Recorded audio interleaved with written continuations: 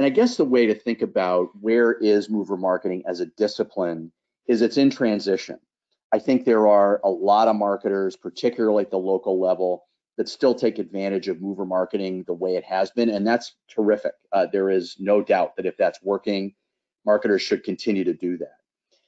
Brands are experiencing different levels of productivity, however, based on how aggressively they lean in to mover marketing.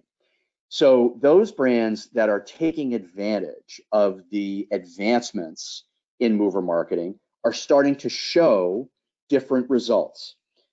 One retailer I'll give you some indication around, who is an aggressive mover marketer, who embraces omni-channel marketing and embraces all the data and the insights that are out there, reports gigantic step function increases in engagement and sales from pre-movers, actually, just as one example. 30% higher engagement, total 14% sales conversion of an audience.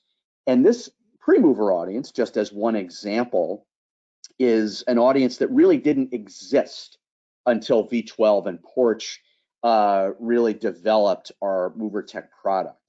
So I think as any kind of evolution or revolution goes, there are some marketers that are perfectly content to experience mover marketing the way it's been. The likely largest population is sort of in the middle, those that are seeking a better way and that might not know the way to get involved. And then there are those that have figured it out, that are implementing aggressive mover marketing programs with all the new capabilities that are out there, particularly those that are being delivered to the market by V12 and Porch. And they are reporting very impressive increases, sort of back to the research example I quoted in the last question. This is a great example of a brand and a marketer that has developed a mover marketing competency that is seeing the results in acquisition and retention. So I think if you're one of those brands in the middle, this is where the opportunity is for you. You may have something of a mover marketing program.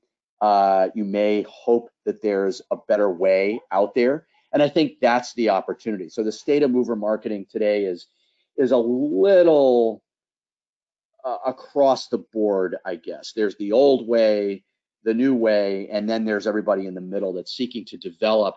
And I think that's really where the opportunity and the place for a V12 and a Porch to really help lies.